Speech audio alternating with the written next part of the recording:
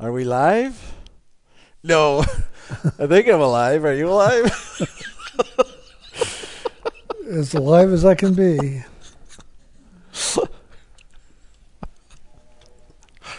Welcome back. What a laugh.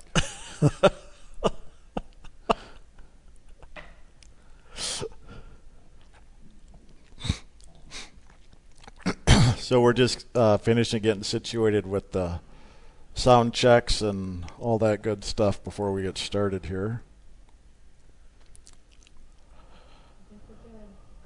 Yeah. What's that?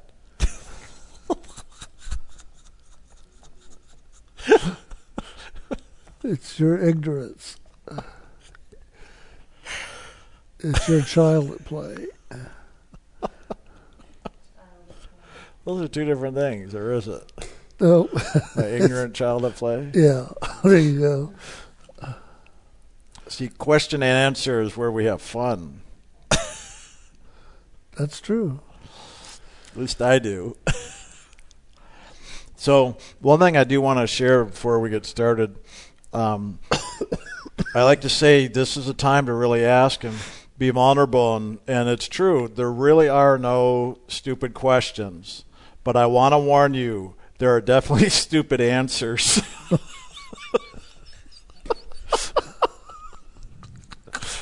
And he's proving it right now. I like that one. I had to repeat it. I said that yesterday, and it's still funny.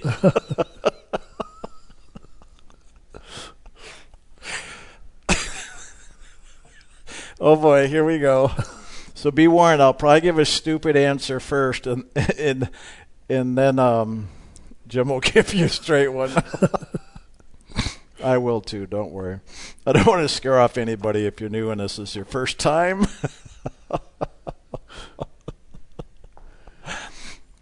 Well, maybe the stupid answer is just what they need. To realize how smart everybody is, right? Yeah, they'll go, I'm smarter than that. So, just so y'all know, Kelsey's just handling still with the technology in a moment when everything's checking out and everything's good, because she has to work with Tanya and Abe in another location, and so they're all working together to make sure everything's broadcasting and hopefully running smoothly with the video and audio feed. And when everything's good to go, then we'll go ahead and get into it. So. I just got a thumbs up, so that's good, because if it were like this, that wouldn't be good.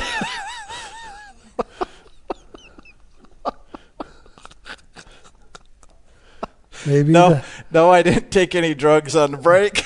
maybe that would be good.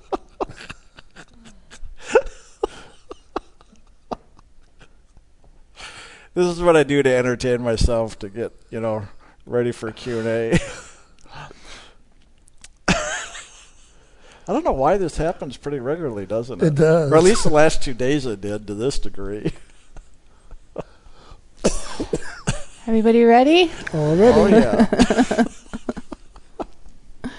So I guess we've got quite a few questions from many of you have written in by email. So you're still welcome to write, and even as we're moving into this, because we have a couple hours, and we'll see what we can do. Depends on how long we answer each question. Unless we do the yes/no type of thing. I know I'm wasting time, aren't I? Yes, you are. Dear Jim and Brian, I am from Indonesia. From May 2020 until today, my family, my wife, and my 2 sons, we meditate together. Wow, nice. Every 7 o'clock p.m. Usually we meditate for about 45 to 60 minutes. I did this with the aim of guiding them in meditating and practicing LAF. After group meditation, I asked them to meditate privately before going to sleep.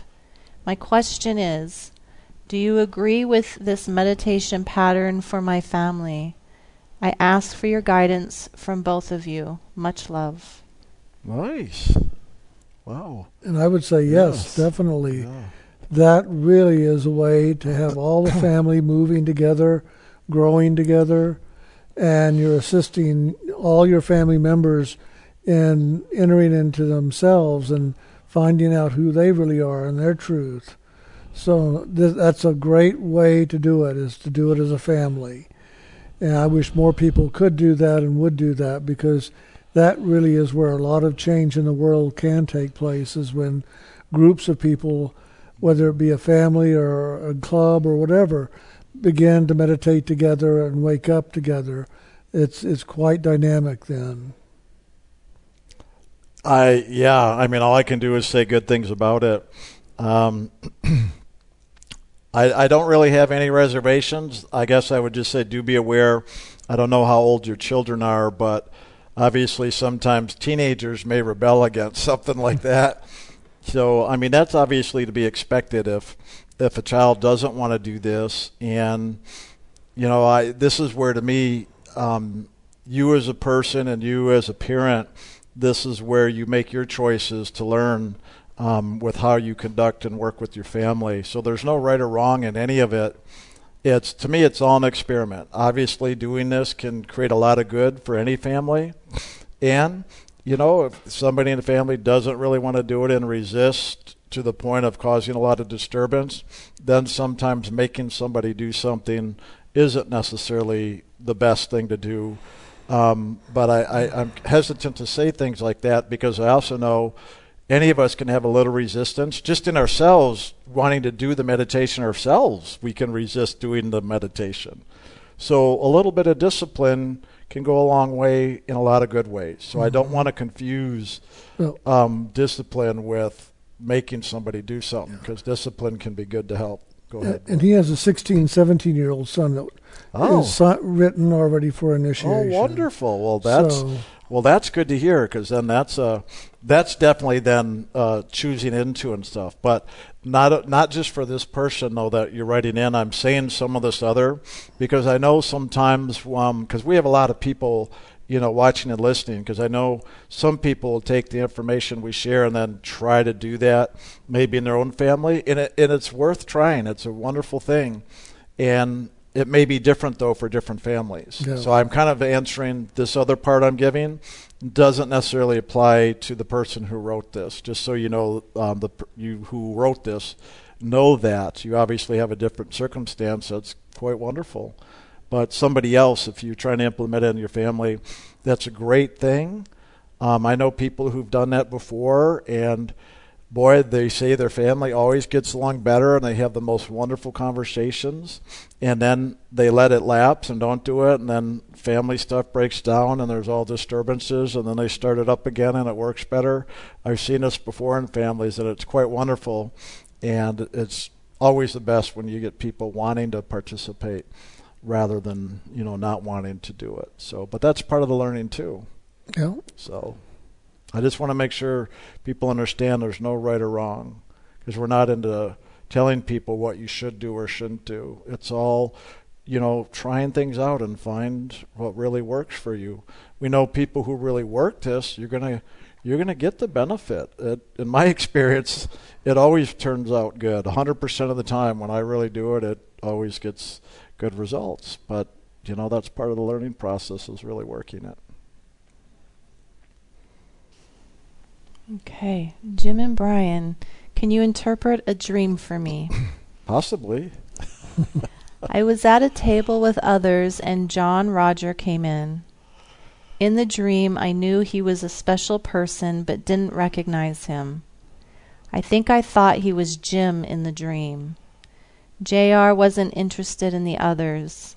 He said he had come to see me, his friend. He sat next to me and stayed for a while. Then he had to leave. I had cooked a dish and gave him some slices to take with him. I remember stressing out about the fact it wasn't cooked, but when I looked at it again, I saw the consistency had to do with the nature of the dish. I think it was a type of bread with fish in it, and I had worried that the fish may be soggy. He left with the food, and I'm unclear what happened after that. I don't know when I realized it was JR, maybe in the process of waking up. Also, for some reason, I was aware of his pudgy white hands. Well, you have to realize that the Holy Spirit will come in and manifest however it will best serve you in the time.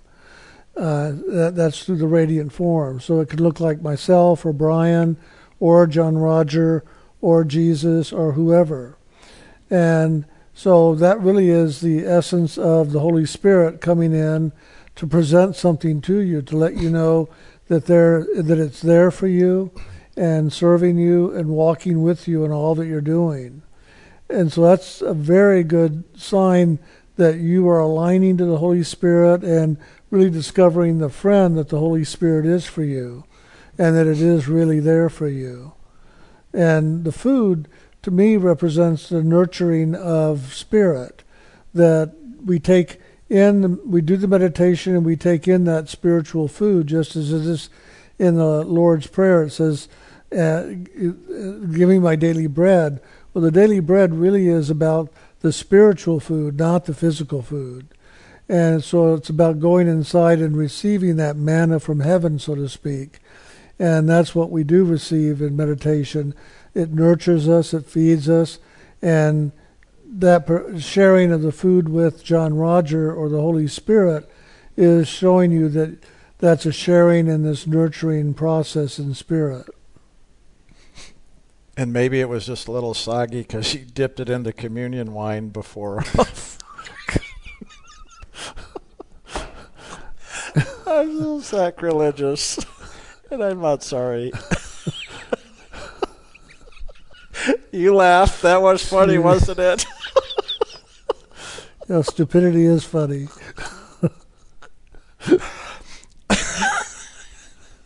I can't even talk. I will say, I know Jim said the bread, but I know she has bread and fish, which goes back to fishes and loaves. I mean, it's the same thing Jim said. True. I mean, yeah, it's absolutely wonderful. Maybe the fish was fresh out of the water, so it was soggy. I can't help myself, really. That's the problem. He really can't help himself. And we can't help him either. If you really want to know the truth, why I get so silly, because when we do this work spiritually, it is a very joyful process. And in that process, there's a lot of freedom. And then when there's freedom, I tend to laugh and get silly. That's true. So I don't have anything to add, really. I mean, literally, Jim, that's really is awesome. So yeah, hopefully that made a lot of sense. Yeah. Okay. Wow. In meditation this morning, I am seeing myself like in a movie, running barefoot in my underwear, being chased by a gorilla. See, even you're laughing now. Good dream. My hair is down and blowing out behind me. I'm running so fast. We cross a sandy area. Sorry, I still got the image in my head. And the going is slower. Then it changes to jungle with all the plants being Monstera, oh Lord, philodendrons.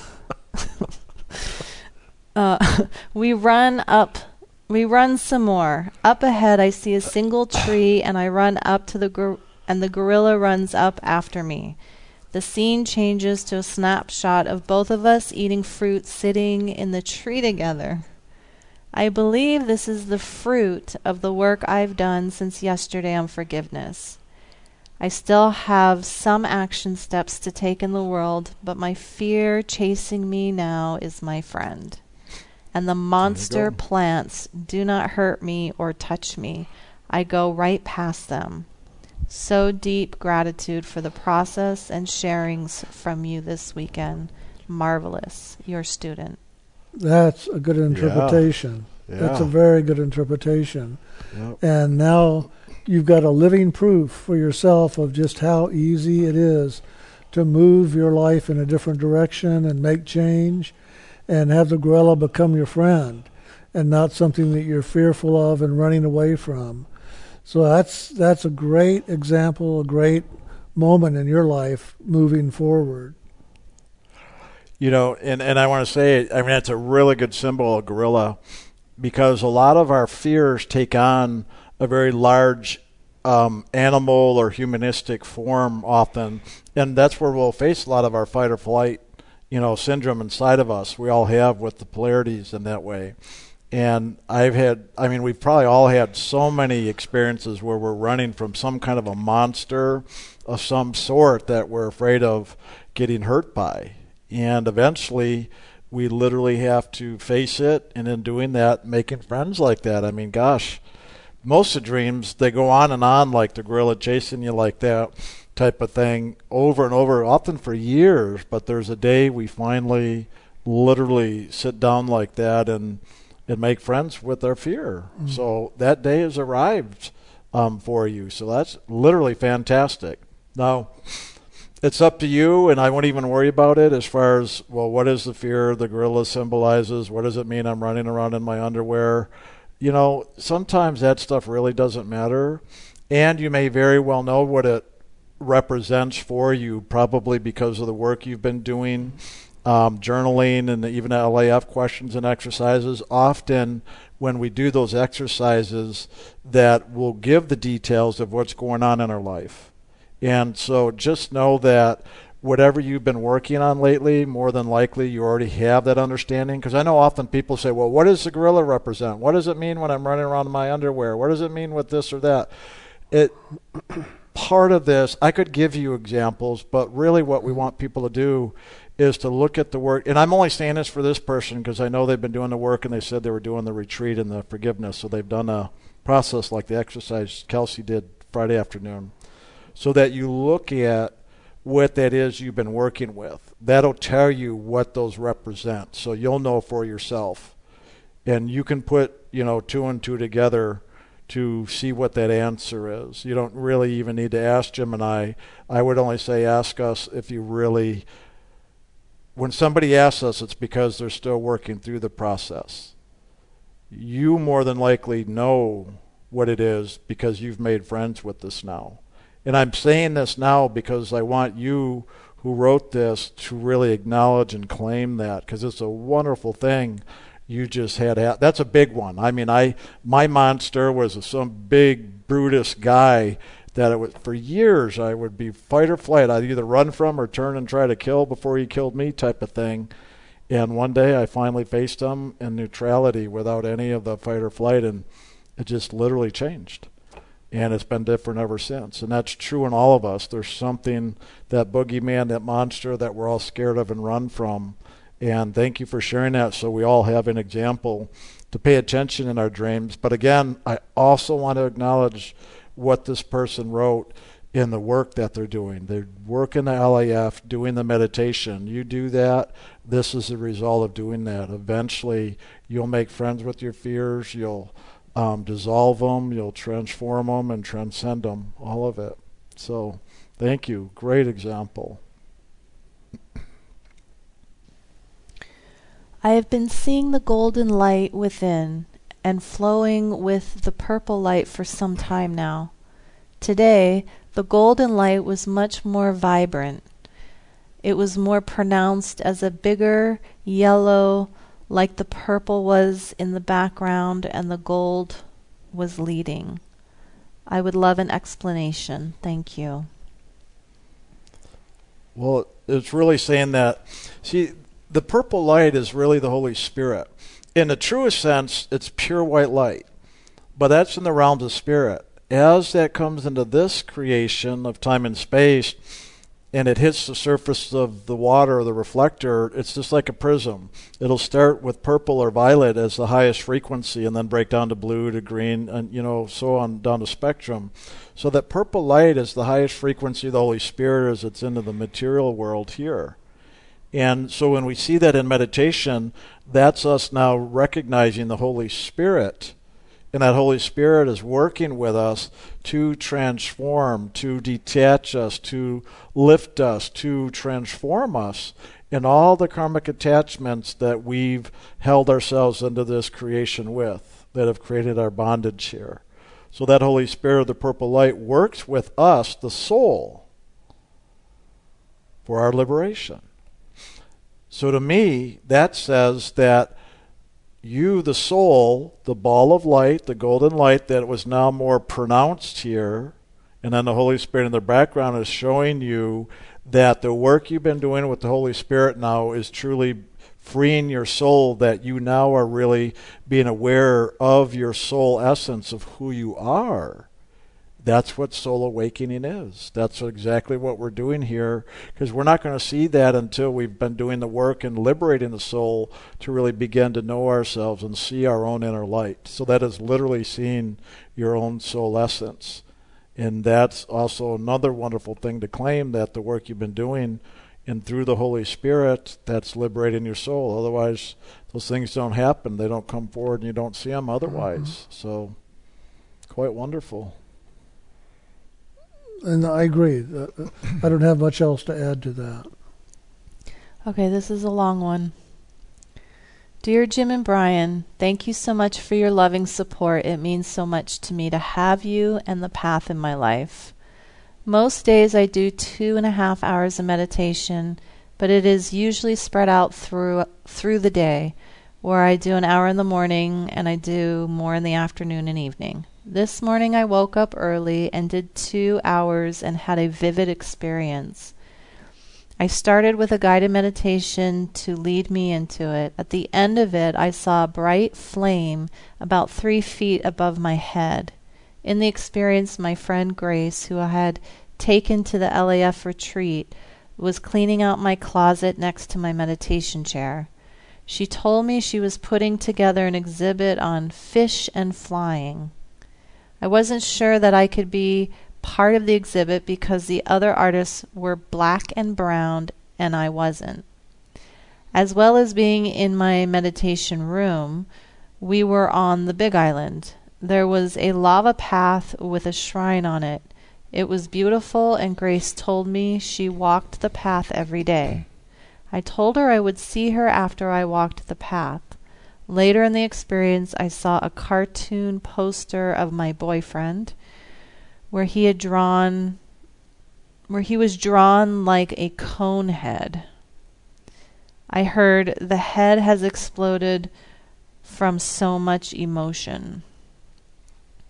I find that I'm doing the forgiveness meditation daily, or even more times than one day in the past month that I have been in this relationship.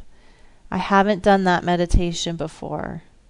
It's been years since I have been in a relationship. Realize that I never cleared the karma from relationships in the past. I just gave up, shoved the door shut, and duct taped it closed, and now all that shit is coming up and out. As I find myself triggered or disturbed or go into reaction, I go back into the past and forgive those experiences. Brian's talk about giving power away really spoke to me, because I'm consciously trying to be in a relationship without giving my power away for the first time. I would say that the life makeover has happened for me and was brought on by the pandemic.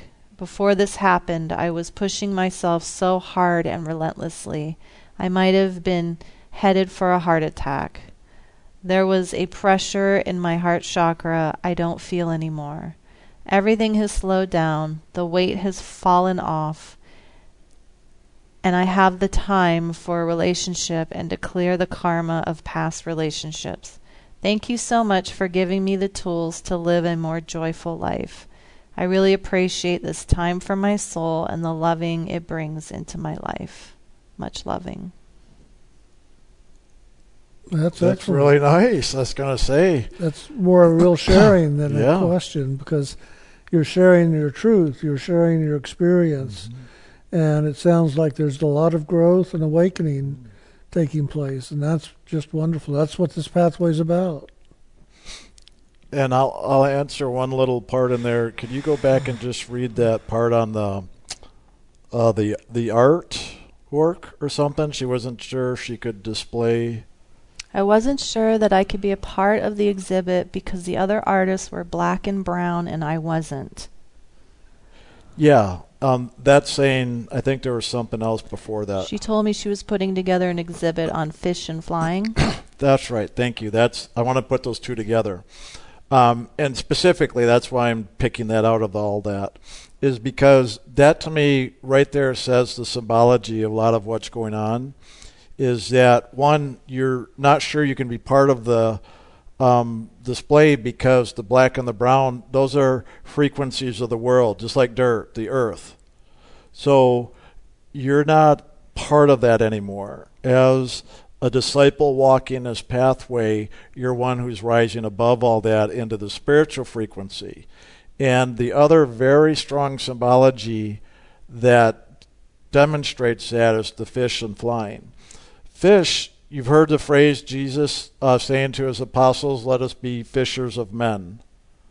Well, the fish represents a soul that is in this physical creation because it's in water, so it's just swimming in water. Once the soul begins to rise to the higher places and starts to lift out of the water, it then takes on wings and becomes a bird. And so that is very symbolic then about the spiritual journey of the soul, moving from being a fish or part of the physical creation and the brown and the dark, and moving on up higher and higher until literally you rise above it and then begin to fly. Even if you're not into the soul realm yet, as we are beginning to move up, we can take on different shapes or forms of birds as we get into the higher planes to start flying. That'll now bring us even into the soul realm and the realms of spirit. So just right there and that alone tells me really a lot of what's going on. And that's the inner spiritual symbology. And what you just described with your karmas, like in relationship, says that's where your lessons are. But hopefully you realize in your lessons there, as you work them, that's where you are now, transforming from the fish to the bird flying. Was there a bird or fish to flying? Flying and fish. That's right.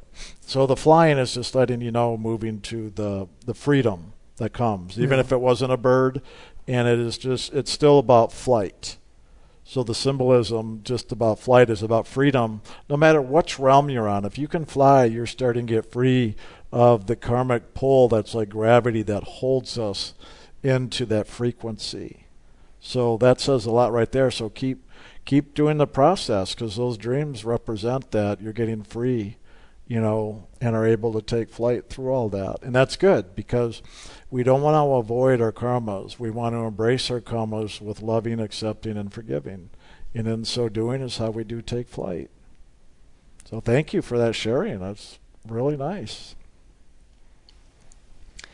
During meditation at this Sunday's meeting, I saw a long stream of different faces in the moving purple light, so beautiful, gentle, and sweet. It popped in that I was seeing the faces of God. Were those the faces of souls, or really different aspects of God, or both? What does that mean? Most of the time, when you see the faces like that in the purple stream, those are often the faces of the spiritual teachers. You could call them faces of God, but more than likely and I say that because the spiritual teacher is one with God. So you see the face of a spiritual teacher, it's like seeing the face of God because it's of the same essence. But the way you described it in that stream like that, usually you're seeing the lineage of the spiritual teachers, because that purple stream of light is the river of loving. That is the one essence of God moving as a river throughout all of the different levels and through creation. So if you see many faces in that river, that to me is saying you're seeing the spiritual teachers that are part of that river of loving. And it is those teachers, just like what we're doing here, that give initiation and work with the souls to bring them home. But you're also seeing the truth of what really brings the soul home. It's the river of loving. But that river of loving works through a spiritual teacher, so you will see the form of the spiritual teacher. But now you know there's many. But it's one river, regardless of what form it's moving through, and it moves through many of them. But it's one river, so every spiritual teacher is doing exactly the same thing, and that is assisting the soul on its journey home to God through that river of loving. If you understand that, you'll understand why we say the real spiritual teacher is the Holy Spirit, not me, not Jim, not any spiritual teacher. They're just a form through which the Holy Spirit, the true spiritual teacher, works to do that job of soul liberation. That's a really good visual, and that's actually very, very good. And very true. Very true. Very true. You have anything more to add to that? No, that was well put. Also, I saw a young black lady yelling at me, and my daughter with such huge anger. I saw that she thought that was her power. My daughter wanted to yell back, but I touched her hand to wait. I reached out to the lady, putting my hand gently on her face, and said, "I know you've been hurt. I cannot change that, but I can sit with you and help you heal it." She looked shocked, and then broke down crying, and I held her thinking, loving is the true power. That's right.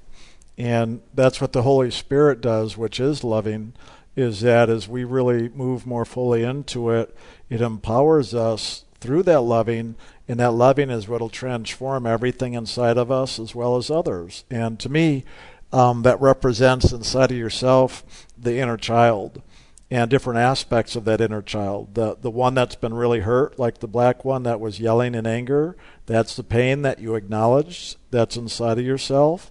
And then the other one, you're saying to be quiet, is letting you realize not to suppress, but rather to let it express so that it can heal. Even though at first it may come out as anger, really, that's a wonderful acknowledgement to acknowledge the hurt in there and realize it's that needs to be dealt with to heal it. And it is only loving that can truly heal it. And so you've begun now the real healing in this journey by really extending that hand of loving now to that aspect of self. That's it. And it really is a statement that you're living the pathway.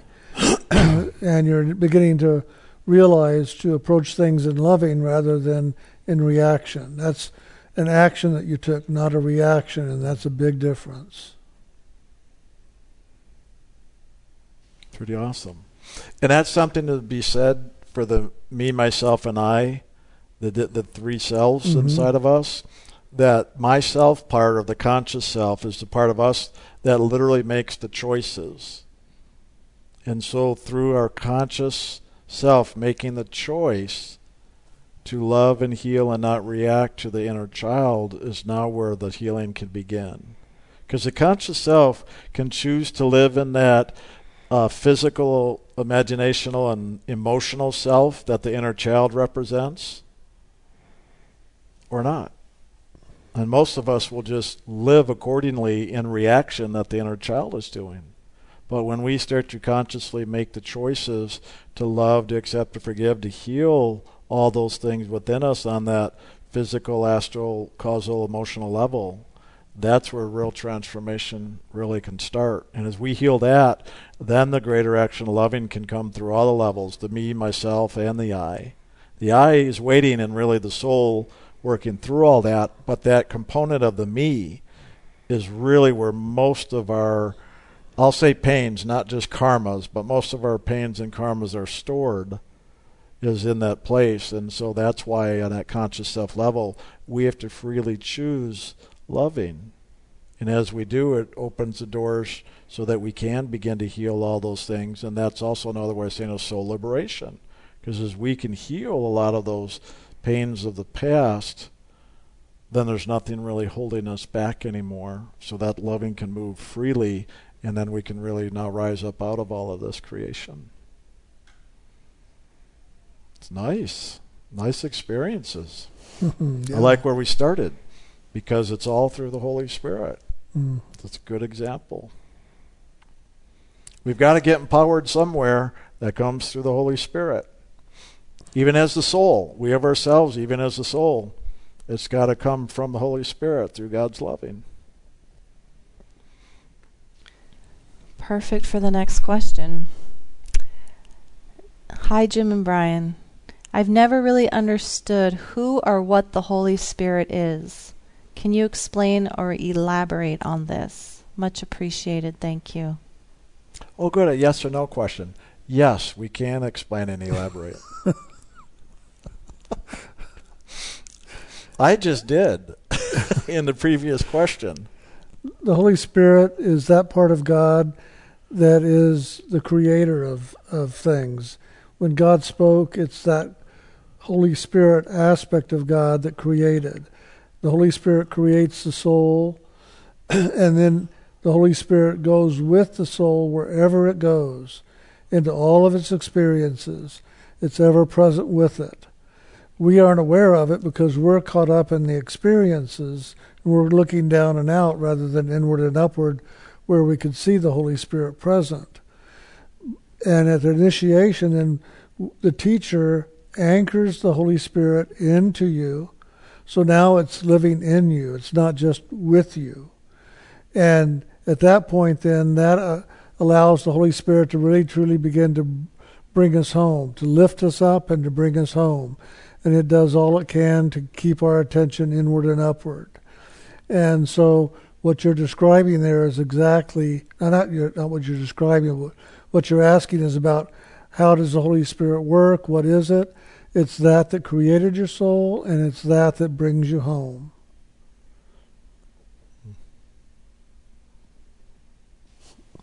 Ding, ding, ding. That's correct. It's beautiful. I had this dream back in early April. This dream took place in Michigan. The west side of Michigan borders on Lake Michigan, and there are very high and steep sand dunes running down to the lake shore all along the western side of Michigan. The dream starts out on the top of the sand dune. I was in the car, and my husband, who has been dead for many years, was in the driver's seat, and I was the passenger. My husband never spoke in the whole dream. It was winter, and there was a dusting of snow on the grass. We were in a parking area at the top of the dunes, and off to the right was just the curve of the top of the dunes, and then just sky.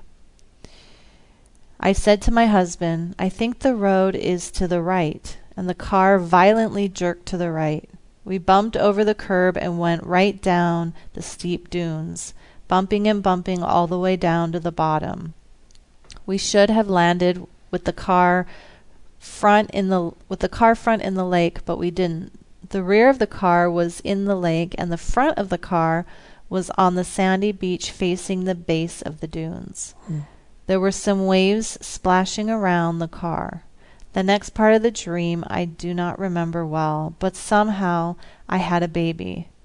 Next I remember I called 911 for help and told her our car was at the bottom of the dunes, and was there a tow truck with a cable long enough to pull us up the dunes. She laughed and said she wasn't sure she heard me correctly. She asked me to repeat what I had said. I explained again where our car was, and did they have a tow truck with a cable long enough to pull us out of the dunes. The dream ended. I appreciate your help in explaining this. I am so honored and grateful to have you both in my life, and I thank you for all that you do for me. So much love to you both. To me, that would represent that the karmas you had with your husband are really coming to a completion. And one, not just because he's dead, but because, listen, our karmic lessons with people have nothing to do with the life of the physical body. And so whatever that is, you've still been learning inside of yourself since his passing. To me, this also represents where you've given your power away to him. Because if he was driving the car, that represents to me that you've really allowed him to now, in a sense, take control. And now in this experience, with that bumping, coming in and being stuck, to me that's the beginning of now him not having the control in your consciousness, and where you now are going to start to take your power back And the fact that you had a baby in there, to me, that's saying now the birth of the soul, the child of God, the Christ child, now is going to come forward. And that's what happens. We have to complete our karmas in this world. And as we complete those karmas, the born again, the child within us, can now come forward. So to me, that's saying with the birth of that child is that the karmas you were carrying where you gave your power away to your husband, now you're taking back so that the soul can be free of all of that. And then asking for the help to pull the car out and a long tow cord. Well, have you heard the stories Jim's talked about? God throws us the rope and we have to take the rope. To me, that's you asking now for God to pull you out. That's exactly how this pathway works. And that's it. We have to ask, and then God will respond. But we first have to do the work to empower ourselves. So to me, that whole dream is you now completing where you've given your power away. And so now the child coming forward can be lifted up by God back into the soul realm. And even the dunes and the lake to me represents the lake of reflection, this creation. So it tells me you're at the top of the creation here and ready to be lifted up now. Yeah, very much. And that whatever that was karmically with your husband is now completed, because that was at the bottom by the water, which is where the karmas are. So. And you're rising out of it. So that's good. Excellent.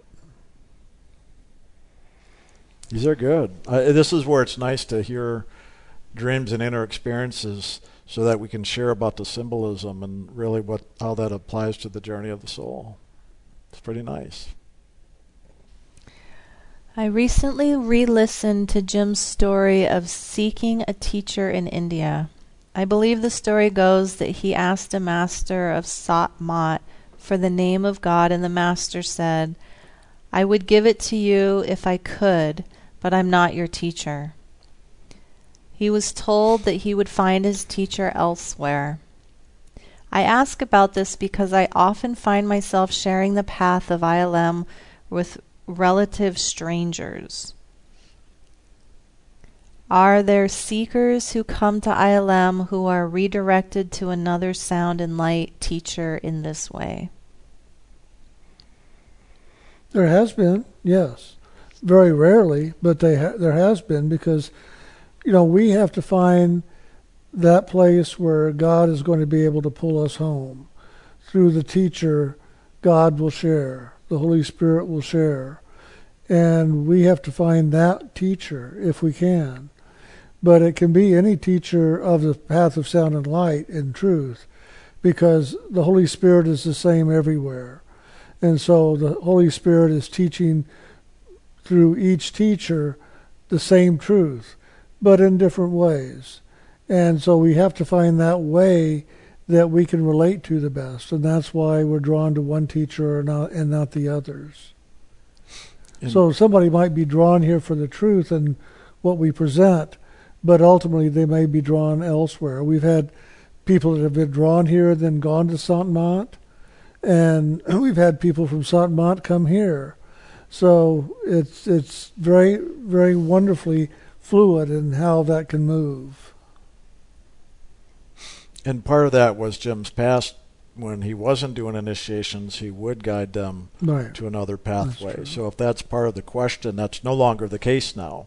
That was in the past before having the keys of initiation here, but now that we hold the keys here, there's no more need to direct people to a different pathway. Right. Other than, again, like what Jim just shared, in their own journey of exploration. First of all, I would love to thank Brian and Jim a lot to give us this opportunity. I love you guys. I always ask myself, what's my purpose in life and why am I here since I was a kid? And I am so happy to find you guys through a friend. My question is, lately, spiritually and physically, I am so moody, up and down, and I also realized I'm fine with the sun and the plants in my yard. But as the sun goes down, I start to get this anxious and uncomfortable situation which bothers me a lot. I feel insecure and lost and depressed, and I feel so alone. P.S. I am originally from Turkey and grew up there, and I'm away from my family such a long time. Do you think partially that's why? Why do you think this happens to me? Thank you for today. All the best.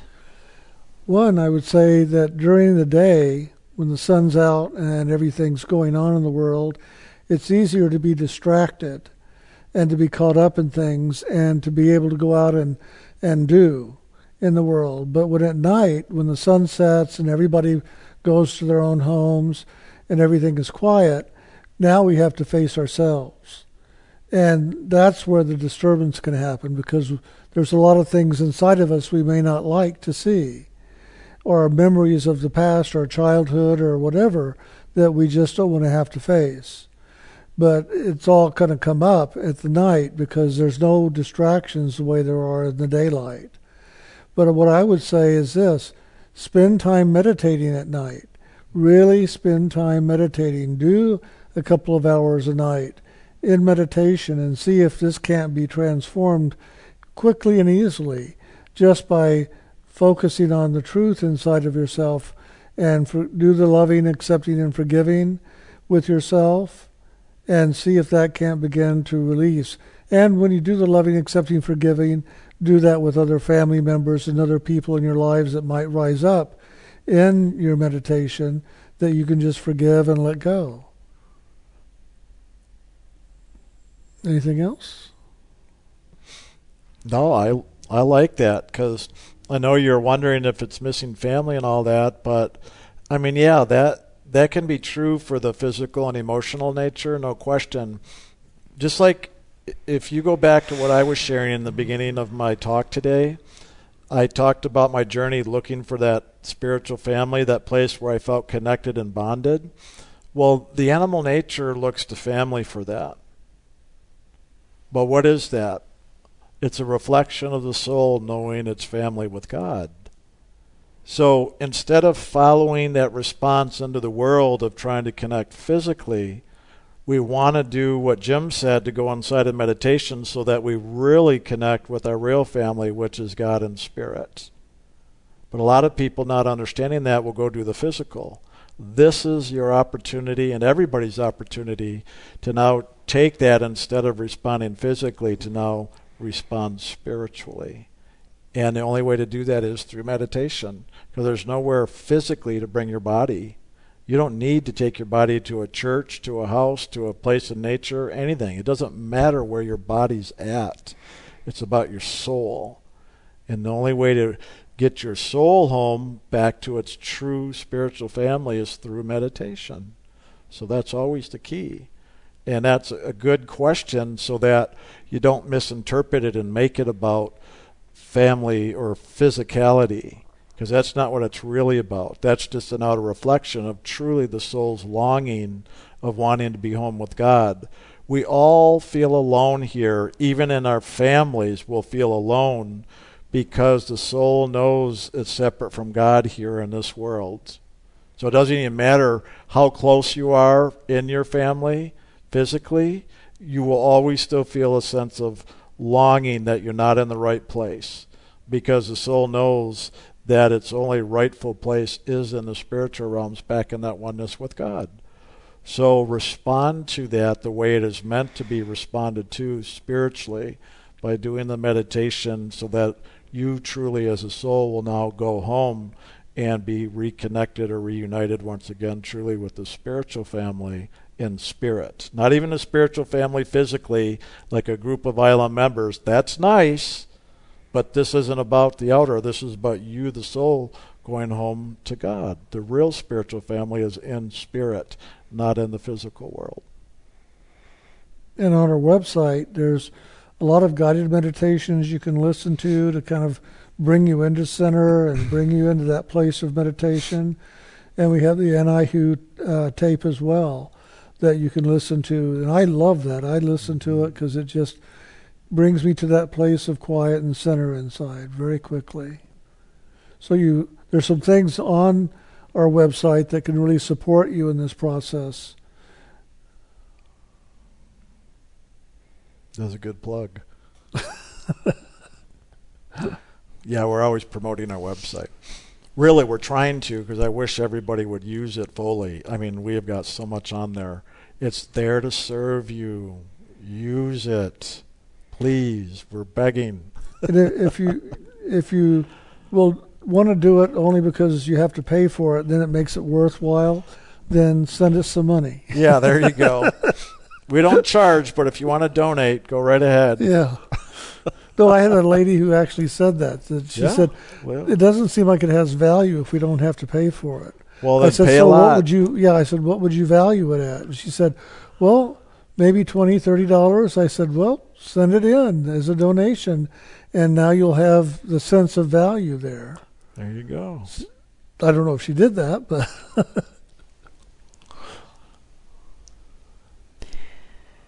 Hi, Jim, Brian, and Kelsey. I was struck by a part of Jim's sharing and a part of Brian's sharing that came together for me in an interesting way. Jim shared about the light we have in us, which is the soul that babies can see. Brian shared about how much do I trust myself, and that disturbance comes from trusting outer elements more than myself. Then within me I heard inside at that moment, trust my inner light self over the mind. So trust my inner light self over the mind, emotions, body, unconscious world, etc.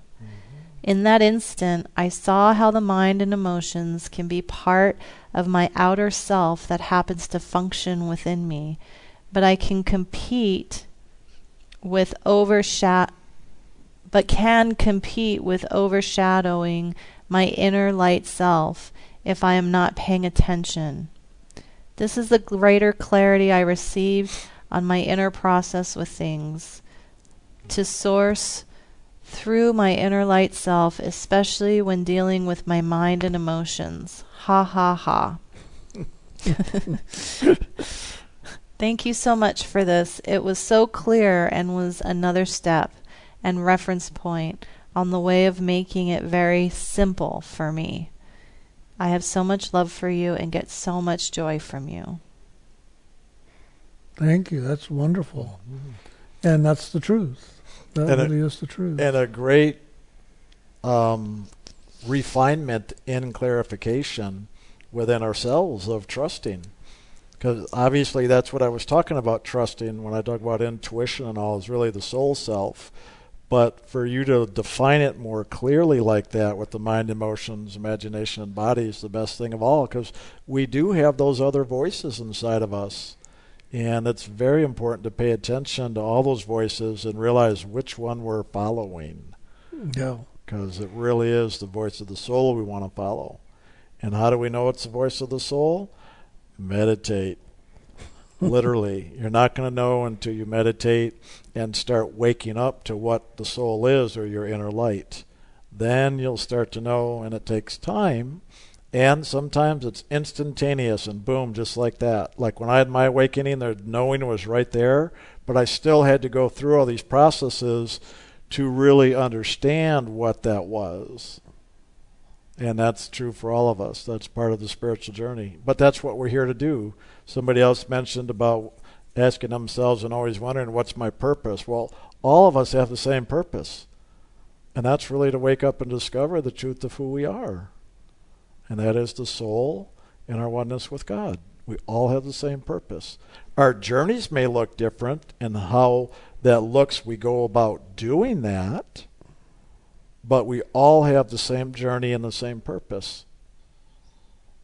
But that's where it gets confusing. But if you can let go of all the other, like you said, the mind, the emotions, body, and really focus on the soul, that's where we'll see the sameness. And in that sameness, that's where you'll see the greater truth that really is God in all of it.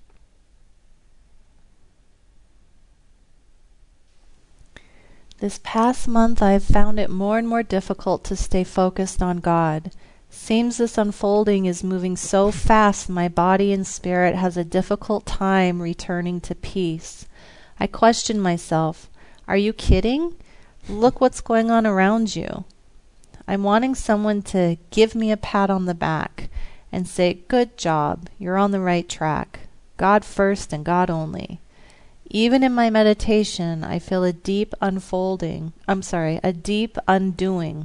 unpleasant feeling, like cleaning out more junk from many lifetimes. I want to make a difference in the world now, be a part of the change. Is chanting the name of God during the day and meditation doing that? Or is my ego asking for recognition? Well, there's no or. If you chant during the day, it's definitely doing that. I mean, if you're doing out loud out in the public, yeah, maybe that's your ego asking for recognition, but no, do it silently inside, then nobody really knows. But really, the meditation or chanting the sacred name is to be done anytime and as much as possible. Even when you're going about the day. I do it a lot when I'm driving the car. I'll be chanting the name.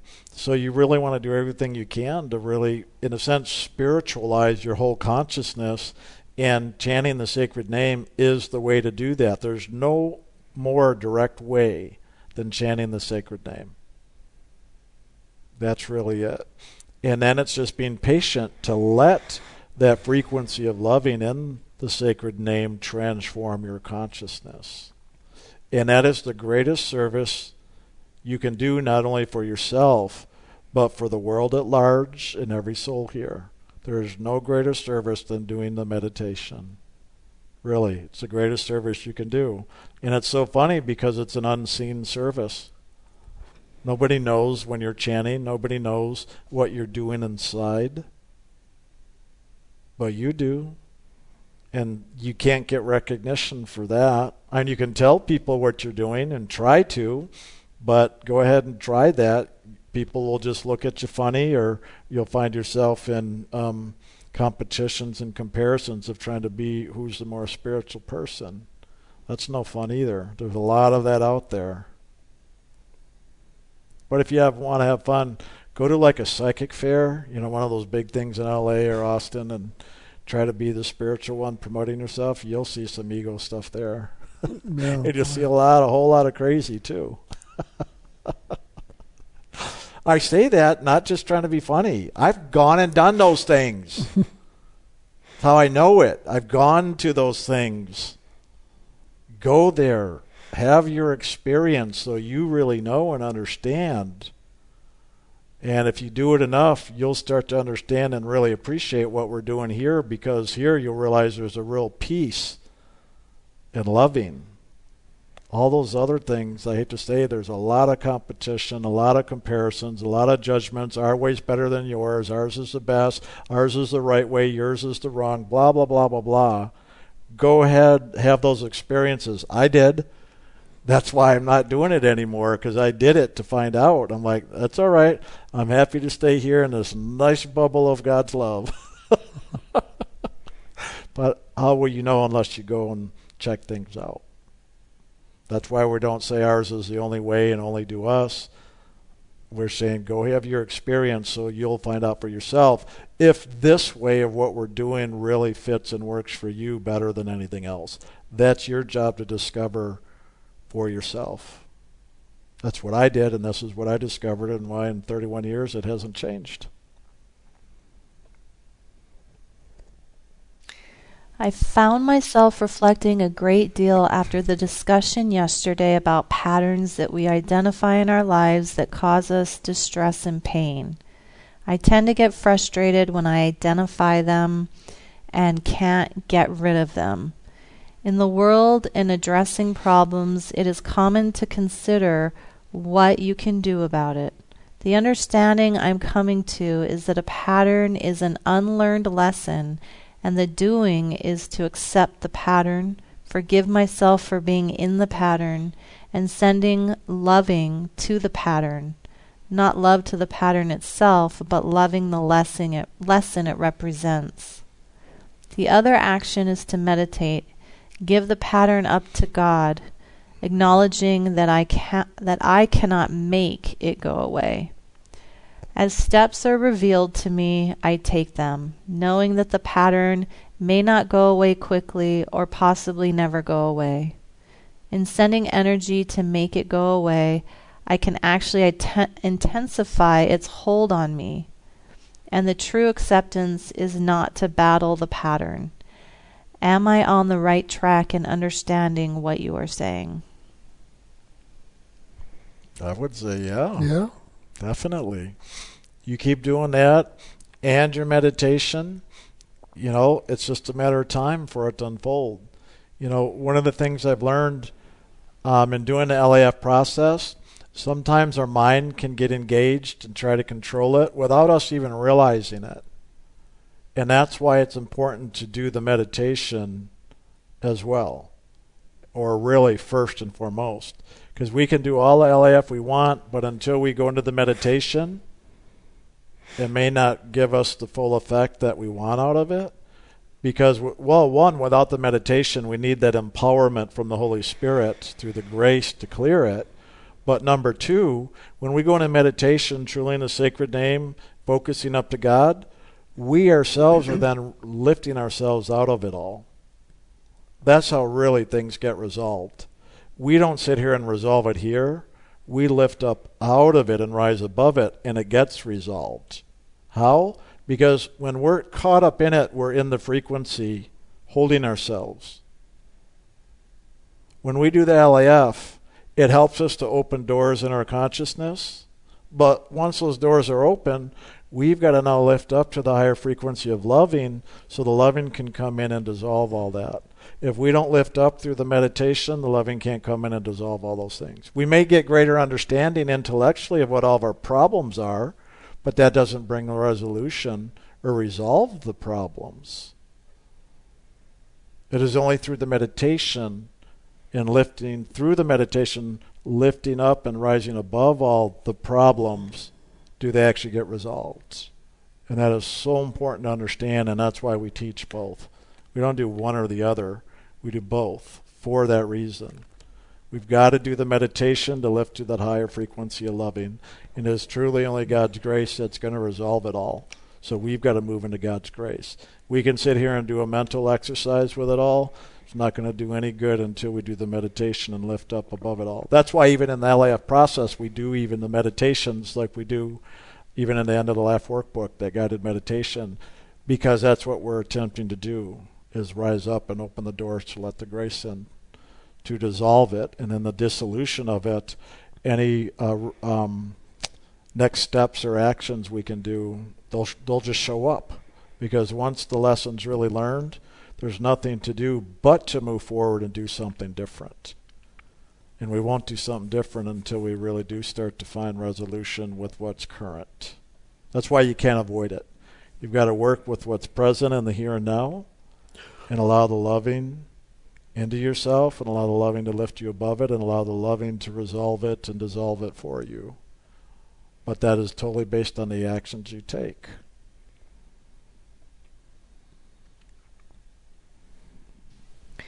I sometimes see a caricature color in meditation. No. Chartreuse color? Chartreuse color? Oh, chartreuse. Chartreuse, okay.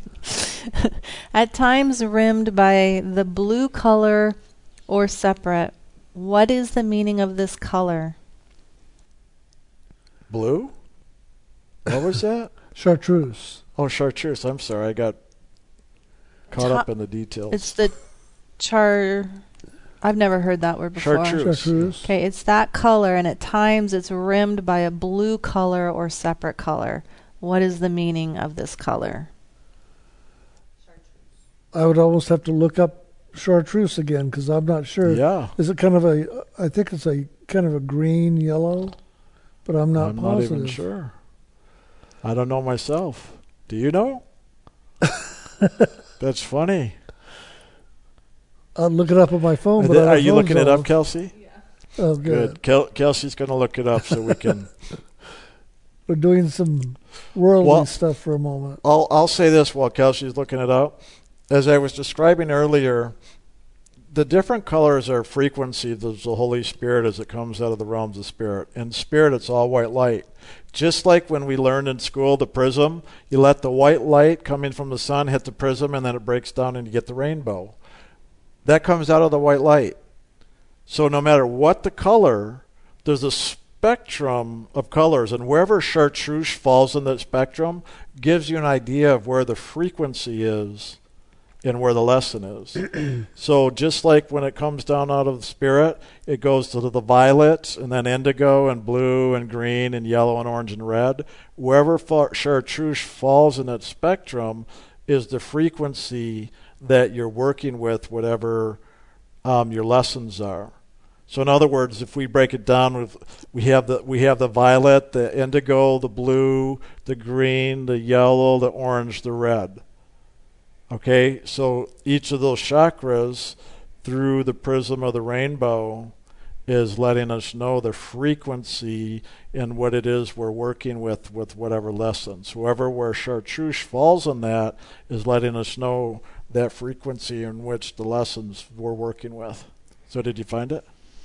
Is it like a blue-green? It's a color that floats between yellow and green. Yeah, that's what I thought then. A shade worth knowing. Yeah.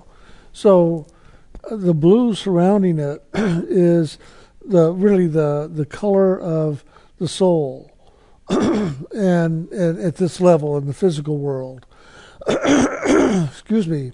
And the yellow-green is having to do with your heart, with your loving at the heart level, but it also has to do with healing and balance. So it's about balance and healing in you that you're working on. And the yellow is the empowerment from the more of the emotional nature. So I think it's working on your emotions, working on balance, working on loving self at those levels of the physical. And the blue around it is that which is the soul essence, trying to assist you in doing that and bringing it into balance and understanding. Yeah. Okay. That's very good. I'm sharing my meditation from this morning because I know you would like to hear about our growth and to show that the teachings during the last few days came through me on a personal spiritual level, so I got a higher knowing. I'm not asking for validation, but please make comments if you'd like. Based on the teaching from the last few days, I started my meditation working on forgiveness, mainly forgiving myself for all those things that I have done in my life that I regret. This part had an inner focus, inner forgiveness. The message I received was, what is the purpose of holding on to all those regrets? Everyone you have harmed has moved on or learnt from your transgression. You can't help it if they're hanging on to it. You have learned from it. Yes, forgive. I asked why I'm resisting moving higher, and then let that go, and asked for my next teaching that would move me higher. The answer: to move higher, prepare to be your own spiritual teacher, to learn how to be your own way shower. Live your own truth. Don't hide it. Don't spend your time on things that don't serve you or let you live in your own truth. Then Stephen and the two of you appeared rejoicing. You all were clapping and laughing. I was overflowing with loving, crying.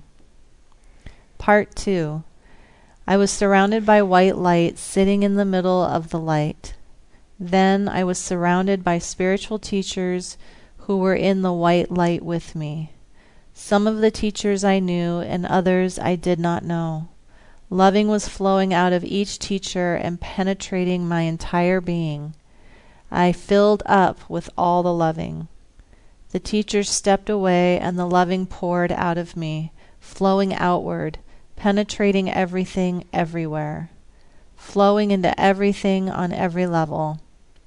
I had a total awareness and knowing what it meant when teachers say, God is everywhere and God is in everything.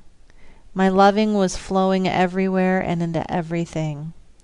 I went for a walk at noon. The loving was flowing everywhere, into everything, every person I saw, every rock, the squirrels, the trees, etc. That's it? Well, I would say that if anything, you're beginning to open up to more of the spiritual pathway and walking that rather than staying caught up in the world and letting that hold you down or pull you back down. So that's good because you're really focusing and moving in the right direction now. And just like that statement said, ultimately, like I've always said, you've got to be your own savior.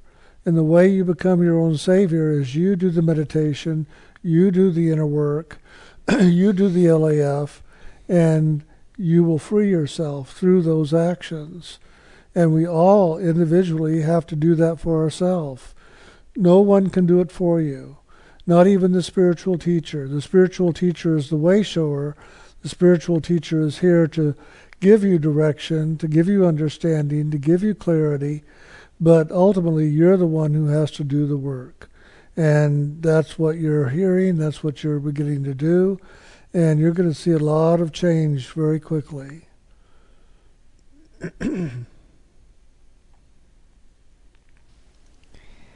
Dream experience. I woke and saw a rounded old wooden bird cage next to my bed. The image was there for a while, even after I became physically awake. I put my hand up through the bottom where there was no bottom. After 10 to 15 seconds, it disappeared. I don't remember order. I was physically awake around midnight and couldn't go back to sleep.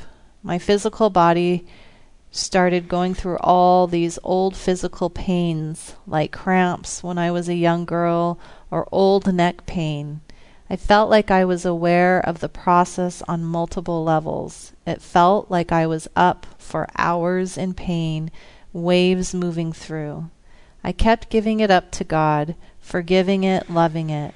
Moments felt like it wouldn't end, and fear just kept giving it up to God, chanting forgiveness. I have a surgery in a week that I have so much excitement about, all the karmic completion and freedom and newness coming forward. I have been sharing enthusiastic gratitude with God for the grace being extended and my willingness to let go of so much so easily with the best surgeon available. I wonder if this experience was an awareness of the process with the surgery and the old moving through. I have heard that as we complete things, we go back through on the release. Is this accurate? Much loving to you both. Well, it's different for everyone, but apparently you are going through it again to really look at it one more time and to let it go. And oftentimes I found for myself there are layers or levels to an action like this. The situation didn't just happen once and then we lived with the pain of that forever. It's happening over and over and over because we keep replaying it. And so now there's another layer to forgive and another layer to forgive and another layer to forgive and let go of. So it is in layers, and this is probably maybe the top layer or one of the last layers, and then the surgery will help to remove a lot of the vibration that will clear it. That's often the case. I mean, that's a good example of that showing up and, on its way out to release. Yeah. And if anything, the enthusiasm around the surgery and all is a nice signpost saying it's, moving in the right direction with all that. So, completions. So this is very bold. Thank you for your sharings and all that you be and do for us all. So grateful to be part of this community of ILM. I wanted to know, in the letting go process as I am in one that you spoke of, that is in their process of another breakthrough and anchoring in where I'm at. This is what comes up for me. Everything is right now, as above, so below. Focus on loving. Focus on this truth. Let this be enough. Anchoring this. All is well. I am fulfilled by the loving truth of who I am. Just be me. Knowing that right now is enough. Let it be so. I am anchoring this now, letting go, letting go, letting go. Jim, Brian, Kelsey, ILM community, thank you for your example in my life. That's great. That's a great affirmation, a great movement forward. And it really does take repetition. Saying it over and over and over helps release a lot of old debris that's been hanging on. And saying it over and over and over allows us to lift up into something new and more dynamic. So that's good. Pretty nice. That was the last question sharing so far. Very good. Well, I have to say, excellent sharings and questions. And more, I'm just beginning to realize how much everybody is starting to really live this pathway in a very dynamic, real, and true way. And I'm so grateful for that.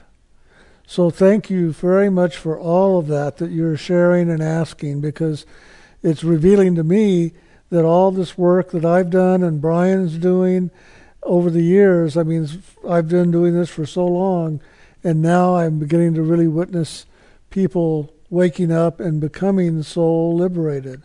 And I am joyful. I am just so joyful. So is Amma.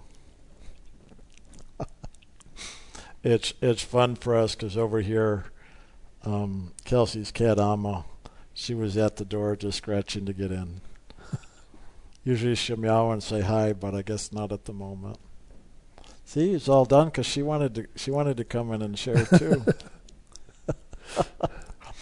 Be part of it all. So, well, wow. I mean, it's just, I really thoroughly enjoy doing all this, and those were really nice sharings and questions, just like Jim was saying. It's just awesome to see over it, because it has been years. I mean, it's just awesome to hear a lot of the experiences and the continuing, growth through all that and the journey of the soul and people sharing that. And it's just nice, the people that have really stuck around long enough to get those results and really do the work and do the meditation and to see and hear all that. It's just nice to be part of all that, to see the least. And this is where it never gets old. It's just like, even though a lot of us have been around long and maybe even we share a lot of the same things sometimes, that we still see the progress, the growth, the freedom unfolding in ourselves and the people around us and all that, no matter how challenging it's been at times, how many complaints we've had or get tired of stuff, yet we keep, progressing forward, and sooner or later we really do see a shift and a freedom and a letting go and a new beginning. And I know it's strange at times, because doing the spiritual work in the physical world is very different, because in this world we're so trained to just look for physical results. So to really start understanding or being more aware of spiritual results, or spiritual awareness or awakening, really would be a better way to put it rather than results, is because results really deal more with this creation. In spirit, there's not about results. It's just about awareness and movement and loving and creativity. So, but on this level, to see the shifts in oneself and others, it gives us kind of that measuring stick to see really how much we are awakening to that greater loving in the awareness of that within ourselves and others. and what comes with that, and how it does even affect the physical part of our consciousness in those regards. Because that's what a lot of us look for or use as a measuring stick or a guidepost in that way to see if it's really working for us spiritually. We usually use some kind of physical, measuring stick, even though we don't recommend that. I say if you're gonna use something to measure your progress, I wouldn't use it as a measure. I'd call them signposts. And a signpost is, are you aware of being more loving? Are you aware of more peace? Are you aware of more joy? There's certain characteristics of spirit that as you experience more of those are really the signposts to let you know you're really doing and living spiritually more so. And if you have less of those and more of the things that would define characteristics in the world, that's just letting you know where you're more caught up in the world. So I would say to look at those, the spiritual characteristics and the material characteristics, and let those really be your guideposts to know, how it's unfolding for you. So there she is. Meow! We love it. Amma's a talker. I like talking her language. Yes, hello, kitty cat. Kelsey's embarrassed. Amma! Hey, come here. Come on. Do you want to say hi to everybody? Come on. Yep, here she comes. Come on. Hello. That's a nice, not an interruption and a participation. But that's really the case in all of this, is that we want to, begin to really look at things from a spiritual perspective rather than more than how we've really done it from more of that psychological or physical level in that regard. Aw. There she goes. She wants food. Yeah, probably just like a few people online, right? So, I don't know if anybody can hear her online because I know our microphones don't pick up a lot. Hopefully you heard Amma meow. That was cute. So, she's back outside on the patio. So, we have our distractions too. I know. It's funny. Well, what a wonderful distraction if we're complete. If there's no more questions or anything coming in, that's great. Yeah. I mean, well, thank you all very much again. Earlier. I just so appreciate everything. I'm so glad you all are attending and participating in such a wonderful way. Yeah, so here comes one. We'll do one more. Yeah.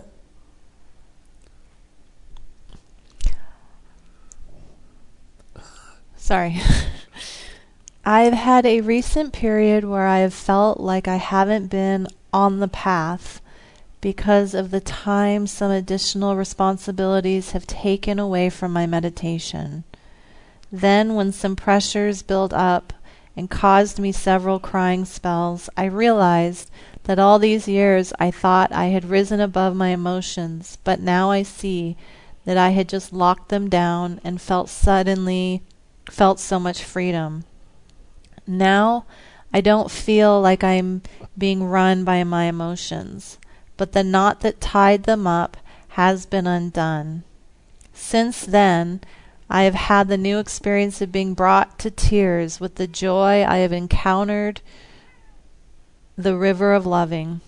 I realized the fallacy of my thinking in the past that I was evolved because I wasn't so emotional. The question that brings me to is, okay, is the path straight and always increasing in the same rate, or are there natural ups and downs on the path? Does God guide us to backtrack sometimes in order to be able to unload attachments so that we can go even further? I am eternally grateful for all you do. Well, you put it very clearly, and truly it is. They say 2 steps forward, 1 step back. And oftentimes we have to take that step back and really evaluate where we're at and what's in that moment, and then deal with it. Let go of it, forgive it, love it, and move on. And so it is true. I mean, the path is straight and narrow. It does get wider and wider, though, for you as you do the meditation long enough over the time to where you really are walking on a much wider path. It feels wider anyway. But it does have its ups and downs, and it does have that sense of taking a step back. But that step back is to look and evaluate and see where I'm at and not miss anything and be sure to take care of all that needs to be taken care of. So that's a very good awareness on your part. And I'm really glad you acknowledged and discovered as far as with the emotions, because unfortunately most of us will do that. Because it's so uncomfortable, we'll avoid it, thinking that we've transcended it. The truth is, as long as we're in a body, we're going to always have to deal with these things. We're not trying to avoid or get rid of any of these, emotions or uncomfortable feelings or experiences. What we're trying to do is just expand our loving in and through all of it. And that's really it. When you can expand the loving through everything, it'll handle everything. And in that, it does lift us above. So another way, instead of looking at it as a lifting above, even though we talk that way a lot, and that is true, that we don't want you to use any of this now to trick yourself, to use as an excuse to avoid things. So I'm glad to hear you acknowledge now working with the emotions. But look at it as an expansion of just you, the soul, right here is like a sphere of light, and just see it expanding and encompassing and embracing all of you and beyond. That way it's not a lifting above or being below or anything. It's just an expansion of your loving. If you look at it that way, there's no ups and downs. The ups and downs are just, we're up when we're all happy and in a good place, and we're down, when we're disturbed or whatever. And that's part of the mind and the emotions here. But that doesn't affect the soul. The soul is just loving, always loving. So the more we can just see that loving now expanding into all the parts of us that go up and down, that loving will, as it fills it, will just neutralize it all. And that's what we really want, is an expansion of loving. So eventually everything is just neutralized and it's all transformed into loving. Because if you look at trying to just rise above things, then you're trying to escape something rather than deal with it. The truth is, we do rise above it, but we don't want you to look at this as an escape mechanism, even though it is. We're escaping out of this creation. But the escape is really done by loving it all, letting the loving in to transform it, not by avoiding it. And that's the biggest key. There's no way to escape it. We have to come into it and let loving transform it. And that's exactly what I hear you saying, that now you're allowing yourself to experience now whatever those emotions were and are, and now just move into acceptance and let the loving now into those areas, and you'll see that transformation. And yes, it is a straight and narrow pathway, but most of the time in the journey through that, it's going to be very windy, and we'll find ourselves all over the place. It's kind of like the labyrinth again, but the Tor, like in England, it's like you got a labyrinth that goes up a hill, so you can spiral up the hill, or there's one straight path up the hill, but they both lead to the top of the hill. And sometimes we'll take the straight path up, or we'll just go part of the way, and then we'll go on the labyrinth around the hill, and then sometimes we might get back on and go back up now another level, and we'll do that. And that's why it'll seem like, is this a straight and narrow? Is it all over the place? I'm confused. I'm going in circles. Because it's kind of all of it, to be honest with you. But if you can just see, like I was saying now, as that sphere of light, and just let the sphere of light just grow to encompass the whole hill, that's where you're going to be best off. And really, that's what takes place anyway. And in that all taking place, that's also where your soul does transcend and rise above it all. It's all one and the same. It's odd to try to explain. We explain it in different ways because it's all true, but the words always will fall short. That's why I try to say, let my words be descriptive. Don't let my words be truth themselves. Let them be descriptive of the action that is taking place here. And don't think just because we shared something one way that it doesn't happen any other way, because it happens all kinds of ways. No. And unfortunately, people get locked down on one thing we say, and then they'll get confused because they say, well, but then you said this. And then you said this, and then you said that. Yeah, because we've got to give examples in many different ways because each of us perceives in many different ways. So we've got to talk to each different way people perceive so that it'll assist them in their journey in that expansion of loving and liberation. And I know that can cause confusion for some people, but please look at it as an expansive process instead, and then it'll serve you more and better. And everything we share is not necessarily for you or the way it works for you, but it is for somebody else. So just be open to that and flexible and use what works for you and let go of the rest. Then we're in good territory. Oh, now 2 more questions have come in. Okay. Jim's like, we were all ready to finish up, and now we're going to continue. That's all right because we have the time. And Alma's taken care of now. She's quiet. She came in and got to do hair sharing and her voice, and now she's back outside. That was perfect timing, actually, with her. Hi, Jim and Brian. Hi.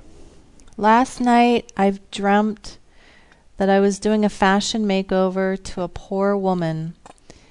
I've dressed her in clothes, and I dressed her in clothes that I wouldn't choose myself, but in the dream they were beautiful. They were white and had white feathers and white sequins, a bit childish. Hey, there's one experience of the life or spiritual makeover that I talked about. True. Not sure if there's something there, but it was great to hear about the life makeover today. I've been in PTSD mode for the last month, and I go into depression when I feel that my life will be like this forever. Exactly how Jim shared today. My fear is that I will not be able to change it and I will kill myself. I am doing many things in the outer to get well. Jim suggested to me that I forgive so I can move forward and be free of my depression. In another dream lately, I was with an ex-boyfriend. He was going to give a show in the planetarium of my city, and I heard, "Forgive him." I stood up to him while he was on stage, and I said, "I forgive you." But nothing moved for me. The energy didn't move. I don't know how to forgive. I will start my new routine of meditation of 2.5 hours a day because I see no way out from the fear in my mind most of the time. I can't live like this. I can't nor don't know how to love myself, and I go into self-abuse constantly. I want to live in peace, in loving. If there is anything there for me, or just meditate is the key. Is there anything there for me, or just meditate is the key? Thank you. Yeah, I'm gonna just say, because I know who is writing. It's nice when it's anonymous in a way. It's just more enjoyable in a sense. It's kind of fun. But I'm going to speak very specifically because I know who it is. So the key is, and this is true for everybody, so it's not just for you, it's true for everybody. But this makes a very good point of what I want to say. The meditation is the key. Period. That's it. And yes, I will say more. But I want that to be loud and clear. The meditation is the key and truly the only way to get liberated. You can go around and do 1,000,000 different therapies and all kinds of stuff, and that's true for all of us. Until we do the meditation, we ain't going to transcend it. It's got to come down to that. And it's just a matter of taking the discipline we know, because I know who's writing this, you can be very disciplined. You've demonstrated it with all the activities you've done in the past. You know what it's like to have a training routine. Look at the meditation as now your training routine for your spiritual exercises and surfing your way home to God.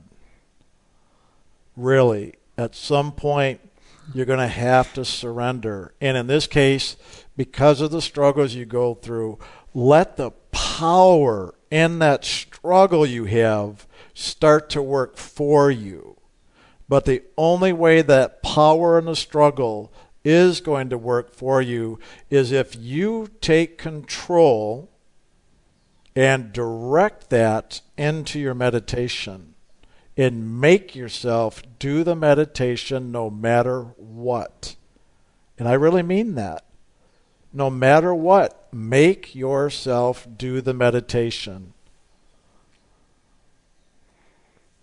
Because this is about you empowering yourself.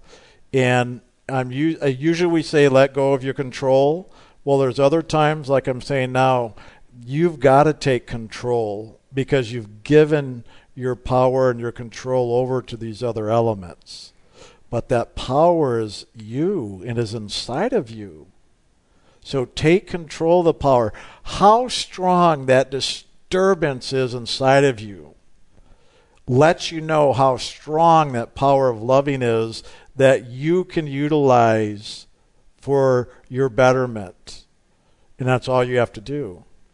But you've got to make a real commitment. You just haven't made a real commitment yet because you don't want to let go of all this other stuff. That's why the forgiveness didn't work for you, because you did not really want to let it go. But if you can take that same type of energy that you've put in these other things and now direct it into your meditation and make your meditation now your training, your goal, your competition, your place of victory to succeed in life, then it'll really work for you and you will get the benefit out of all this. But you've got to take control and make it work by you making yourself do it. And you know you can. We all know you can because we've seen the level of what you've been able to do in your other endeavors. Now just do the same in meditation. And yes, do the other stuff. Keep practicing the LAF. Do that. But like I said earlier, until you really do the meditation, you ain't going to be able to lift up high enough even in doing the LAF to truly get free and liberated of all the things you're trying to get free and liberated from. There's a lot of energy there.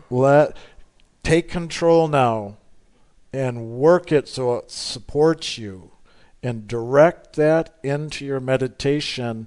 And no matter how uncomfortable when you get in meditation, keep staying in meditation and keep directing it up to God. Up to God. It's what you've got to do. I know Jim shares earlier and did about you are your own Savior, and that's true. But you've also got to understand, even this person who shared their inner experience about they're their own spiritual teacher and this and that, yes and no, okay? The no part is because you've got to develop a relationship with God. It is not just you. That's right. And the way Jim described it, this is why I'm saying this, because you've got to do what Jim just said to fully empower yourself. What Jim shared is totally empowering you as a soul. But now you as a soul that is so empowered where you have saved yourself, like Jim said, have got to direct that energy into your relationship with God. That is done through the meditation, where you've got to love God with all that, and you've got to let God love and be part of it with you. It's got to be the two of you together so you become one. If you try to do this yourself and think you're your own teacher, you're going to, but look at even the person who shared that. Look at their experience. Whoa, what were all those spiritual teachers there with them? That tells you right there in your own experience. It's the spiritual teachers with you that are the representatives of the Holy Spirit, letting you know the Holy Spirit is with you. And how do you think you became your own teacher and saved yourself? Because of the grace of God working through the spiritual teacher with you is how you did it. And if you don't acknowledge that and claim that and surrender to it, good luck. Because that's what everybody is doing in this world, is trying to do that themselves and be their own way shore, their own savior, and it's their egos parading around. That's not how this works, and it never will. The ego is of this world. It'll never liberate you. It'll never save you. That's why it has always been taught you've got to completely surrender to God. And in the way this action works, God has set it up where you've got a spiritual teacher to do that with. That form of the spiritual teacher here is the vehicle for that Holy Spirit, which is God working directly with you, the soul. So you've got to see the spiritual teacher, the form here, as that action for you to participate with, to develop that relationship with God and do the work. That's why we say you got to do the work. We give you all the tools and say you've got to do it. But you've got to do it with us. You're not on your own. You've got to do this with us. That's why we're sharing this. You do your part with everything we're sharing. That is you doing it with us. And the us is the spiritual teachers, not us personally. But you're not going to understand until you do the work and have the experience. Like you heard today, several people shared about inner experiences with spiritual teachers in the river of loving. That's the truth. But you're not going to know that truth unless you really start doing the practice as a spiritual disciple. It is required. There's no choice in that matter. The only choice is, when are you going to do it? But I would like to say, go do everything else. Go do all the other whatever pathways and stuff out there, and you're going to find, until you really do the work, you ain't going to get the results. But that work is not you doing it on your own. That is you doing it with God. And we're here in this world as a representative to give you a place to be able to put this into practice so you can develop that inner relationship with God. It's not developing an outer relationship with us. It's about taking this, we share in the outer, now taking it and bringing it in and developing that inner relationship with God. But that can only happen you doing your part. That's why I hope you hear that when Jim shares about being your own savior. I do, but I know a lot of people misunderstand that and think it's just them. And they take it and twist the information. That's why I try to clarify a lot of what Jim shares, because I've heard many people now do an ego trip. You've got to do what Jim did fully, because we know other people who won't do any of the work, and then they're the victim, and they expect God to do it all for them. So Jim, I hear, share this to empower the people who aren't doing the work so they do the work. But then I see the other end of the spectrum where then people do an ego trip and take and say, well, I'm my own savior. I know somebody who left the pathway because they heard Jim share what he just said. He said, oh, Jim told me I'm my own savior, my own whatever, so I don't need a spiritual teacher. I don't need to do anything. I can do it all myself. Well, then what's God for? Seriously. If you don't believe in God, doesn't matter. Where did you come from? How are you alive? How are you conscious? Did you just come out of thin air? Well, where are you going to go afterwards then? That's the reality we're dealing with here. And why I'm all fired up. Because we have got to face that reality eventually. If we're really going to wake up and know the truth of who we are, we have to face that reality. So the question is, when are we going to? That's all the freedom of choice is. We have freedom of choice to do anything and everything we want for billions of years, and most of us already have been. But there'll be a day when we have explored this whole creation through those billions of years and said, God, there's nothing left. I'm bored, tired of this place, had enough. Then we will face the reality of what God is and who we really are. Where did we really come from? Because eventually we realize, wow, I don't die. I have different bodies that are alive and dead, but I don't die. Go watch the movie Groundhog Day. That's a good one. No matter what he does, he can't die. And that's how the soul is. Life after life. It cannot die. It can change bodies, but it will not die. So the day we are ready to face the reality of life itself and then do something with that, called doing this meditation and developing a discipline. Take all of your disappointment, all of your hurt, all of your pain, all of your anger, and put it into your meditation and chanting the sacred name and yelling at God. And that's how you're going to start to get home. Because all of that pain and anger, believe it or not, I don't care if you believe it or not, is actually supporting you. All that power and energy wrapped in there is just supporting you to wherever you want to direct it. If you want to direct it into depression, you can. You've got the choice to do that. If you want to direct it into loving, you can. You've got the choice to do that. So make that choice, because I know you've been struggling for many years. Make that choice now to really start directing it to God. Isn't that why you moved to Austin? It wasn't just to be around us physically. Maybe you thought it was. It's really because you wanted to get closer to God and what that represented physically. That's what you really want. So now start to do it. Don't worry, we're going to love you anyway. You know that. You know how much we love you. It doesn't matter to us how depressed you get, how angry you get, how whatever. It doesn't matter to us. We love you anyway. And that's true for all of you.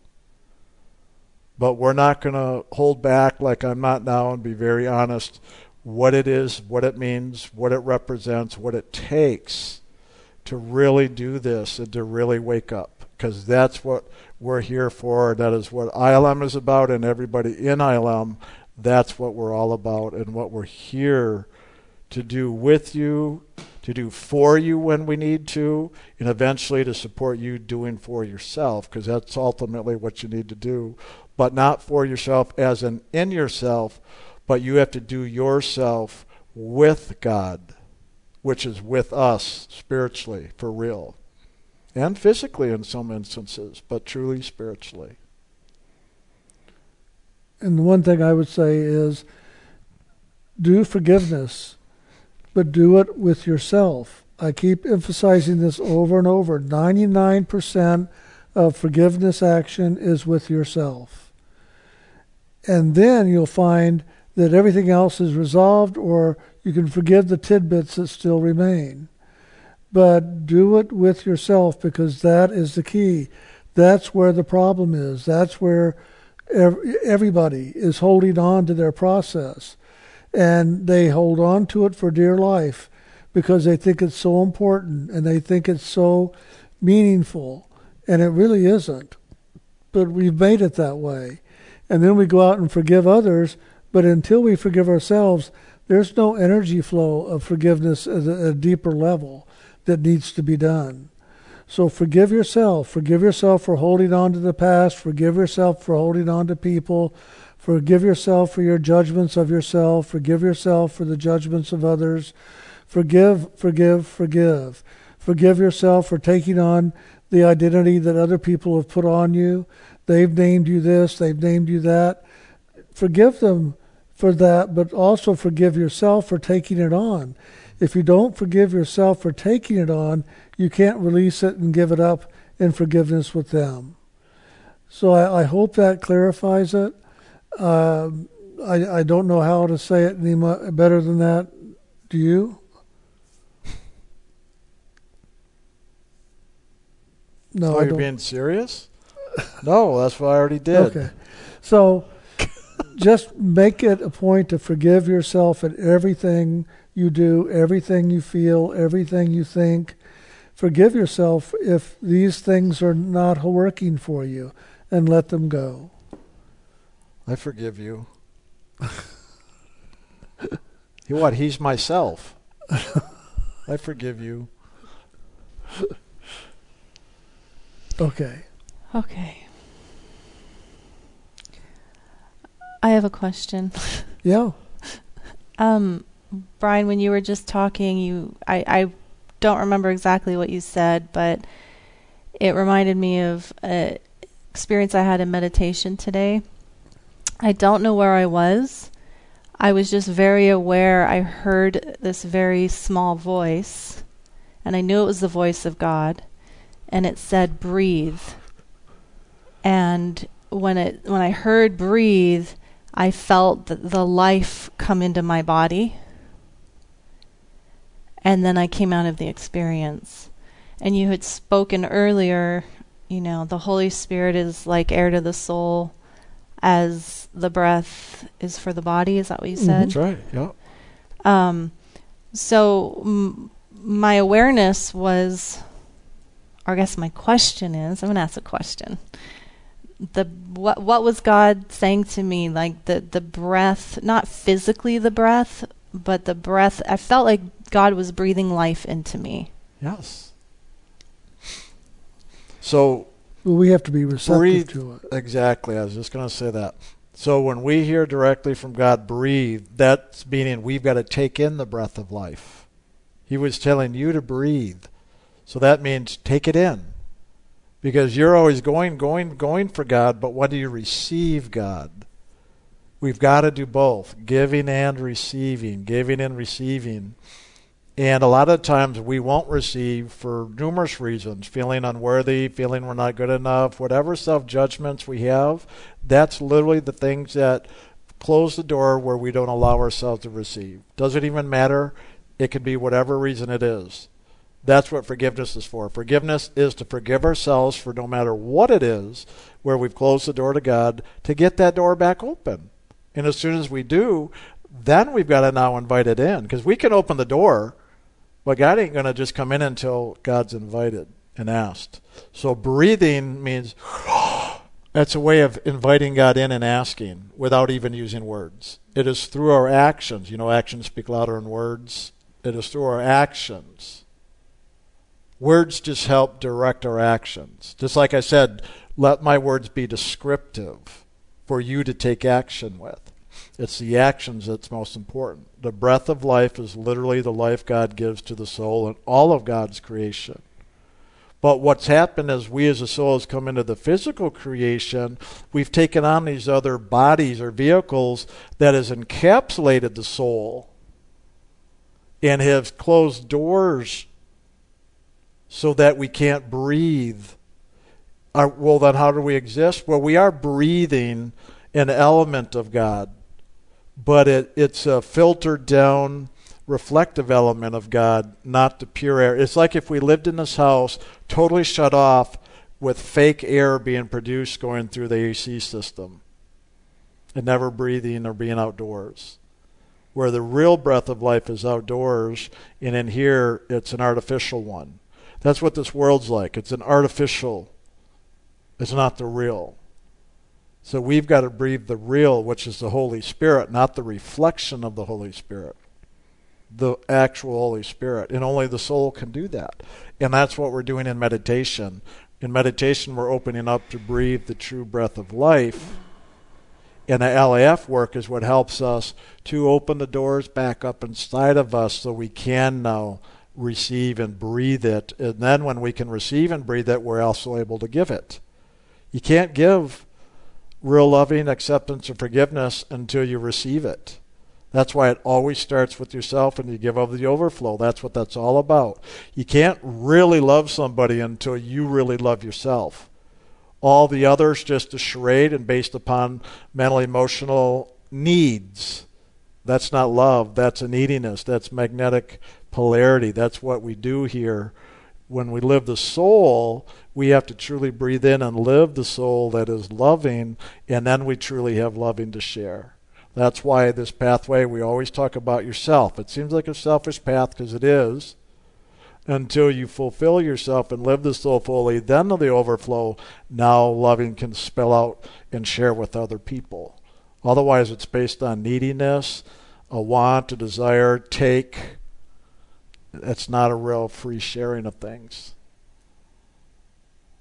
Maybe that's more than what you asked, but Does that answer it? Oh, yeah.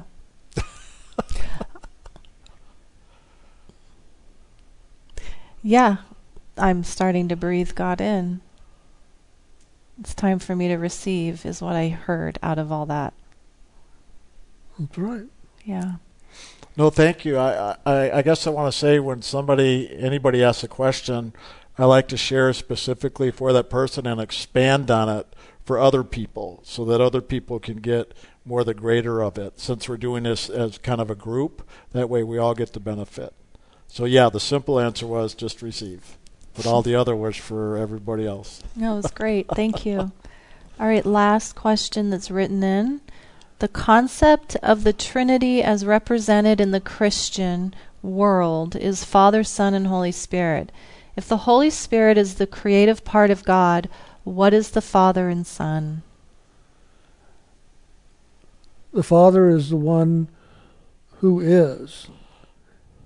And everything from there is of God. So God is the beginning. God is the all. The beginning and the end, if you will. And the Son is a dynamic movement of loving that is God in manifestation, God in movement. And the Holy Spirit is the creative arm of God. So you have God, the Father of all. You have God, the Son of all, which is loving. And you have God, the Holy Spirit, the creator of the all. Beautiful. Yeah, that's a hard. I know.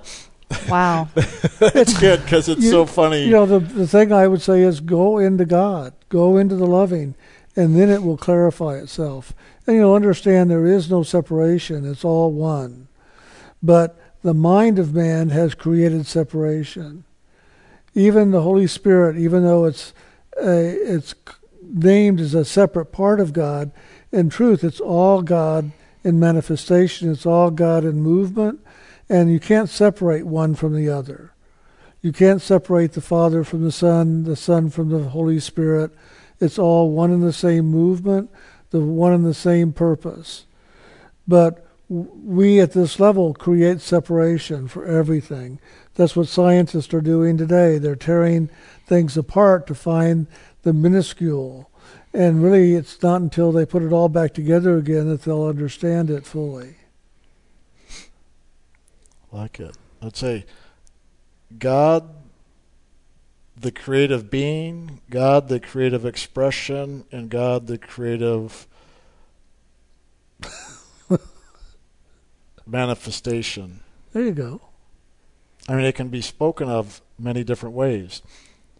So God is the beingness of God. God's expression is the Holy Spirit. And God's manifestation through the creativity of his expression is the soul. Father, Son, Holy Spirit. Just another way of saying it. Good luck. It's beautiful. I know that's It's yeah. beautiful. Again, it's descriptive words, but it gets confusing in the mind. The mind confuses it all because it's immediately putting separation and then who's who and what's what and who's ahead of the other and just so much, and it's all one. It's God. Yeah, I can handle that. The one. All right, and the final thought for today. Someone wrote in, thank you for today, loving that meditation is the key to getting closer to God. Very good. yes, thank you. And it's even more than closer. Meditation is the way to moving into oneness with God. Yeah. For sure. Another sharing of loving, stillness. My beloveds, be still and know that I am. We hear talk about meditation all the time, but not much about stillness. Even though there is no difference from my perspective, would you please talk about the difference? My deepest gratitude, love, lots of love and light. Again, there's no way to really separate it. It's just words, and it all is pointing back to one place. So there's no way to say stillness is this and this is this. It's all one. When you go inside and meditate, you find the stillness, you find the peace, you find the joy, you find the quiet. There's no way to say, though, that it's not all one. It's just different ways we perceive it in the moment. You know, I always share stillness because inside of me I've always learned I have to become still to let go of all the other busyness and distractions to come to the one-pointed focus in the soul. And then in that one-pointed focus in my soul, then in that now my soul or spiritual perception opens up that I can be aware of the flow of the Holy Spirit. And I have to become very still in that. And then in that movement, I feel a complete stillness, but at the same time there's a movement. You ever notice if you see that purple light in meditation, is it ever just still? No, it's always moving. So don't confuse stillness with the life of God, because it's movement. But we have to come. Look, it's called peace be still and know that I am. We've got to come into that one-pointed focus of peace be still to get through that little pinpoint, the eye of the needle, to open up into the I am. The I am is not very still. It's creativity in its fullness. Creativity is not stillness. It's not stagnant. So I look at stillness as the place we have to come into in order to open up to the I am that is very creative and dynamic, full of movement because it's full of life. So that's how I look at. I don't look at stillness and God as the same. I really don't. I look at stillness as what we have to move into to truly wake up into that greater beingness of God that is always in movement and motion. Because that's been my experience. The only time I've been still is when I'm in a place that I can hold and then expand my awareness to observe that greater beingness and the movement of God. Even when I moved into the beingness and beyond God, it was still movement. Loving, there was always this movement. Even when it was beyond creation and beyond experience. Pure beingness. It was alive, pulsing with life. But I had to come into this complete stillness inside of myself in order to move into that. And I would even say, peace be still and know that I am, that I am, that I am, that I am. Okay. Well, thank you all very, very much. This has been wonderful. Again, as we wrap it up again a half an hour later. I like that, though. That was really nice, that continuation, though. It's a great joy. Really, that was awesome. And thank you. That charged me up. I like it. Get enthused, full of energy. Because it's great to have that energy and, directed into the loving and spirit like that. That's what really brings life. That's why we call it the power of the name. Yeah. There's a lot of power there in loving. So, okay, so with that, now we're a little bit after 6 here. Again, thank you everybody for attending, and we look forward to seeing you all next month. Yeah, and definitely. As a reminder again, as Kelsey shared, and we'll go out in the emails, and again, please do start reading your emails. Please, please, please read the emails, because we give all the information, and anything else you need is on the website. So again, please utilize the website and the emails, really. And also as a reminder, the next class, a month from now on the Sunday we do, preceding the afternoon sharing and Q&A that we do here, Kelsey is going to facilitate a morning meditation starting at 9 a.m. Daylight Saving Time here in Texas, so wherever that is, the time zone you're in is where we'll start. And from 9 a.m. to 11:30, so 2.5 hours. If you're one who likes to just be part of the group and do that, this is a way to connect into that. And if you're one who has a hard time doing the 2.5 hours, hey, a lot of people come to the retreat and they say they love it just because it gets them to do the 2.5 hour meditation. So we do that as a service to give you an opportunity. If it's harder to do it on your own, maybe you'll do it with the group, which is great. Can break through some old barriers and expand in a greater way. And so we're going to start doing that regularly, or Kelsey will, and we'll probably join in, knowing us too. As far as the monthly Sunday classes we do, so 9 to 11:30, and then an hour and a half break from 11:30 to 1, and at 1 o'clock we'll go ahead and do our regular afternoon like what we just did. So that'll be the new addition and expansion of our services. So cool. Did I cover it? Awesome. All right. Till next time. Over and out. And as a wise teacher has said, be safe and be spiritual. Oh, that's right. Must not have been me, because I'd say be safe and be stupid. Oh, that's me. Be stupid, be spiritual. Really. Be wise, be safe, and be spiritual. Love you guys. We'll see you later. Good night.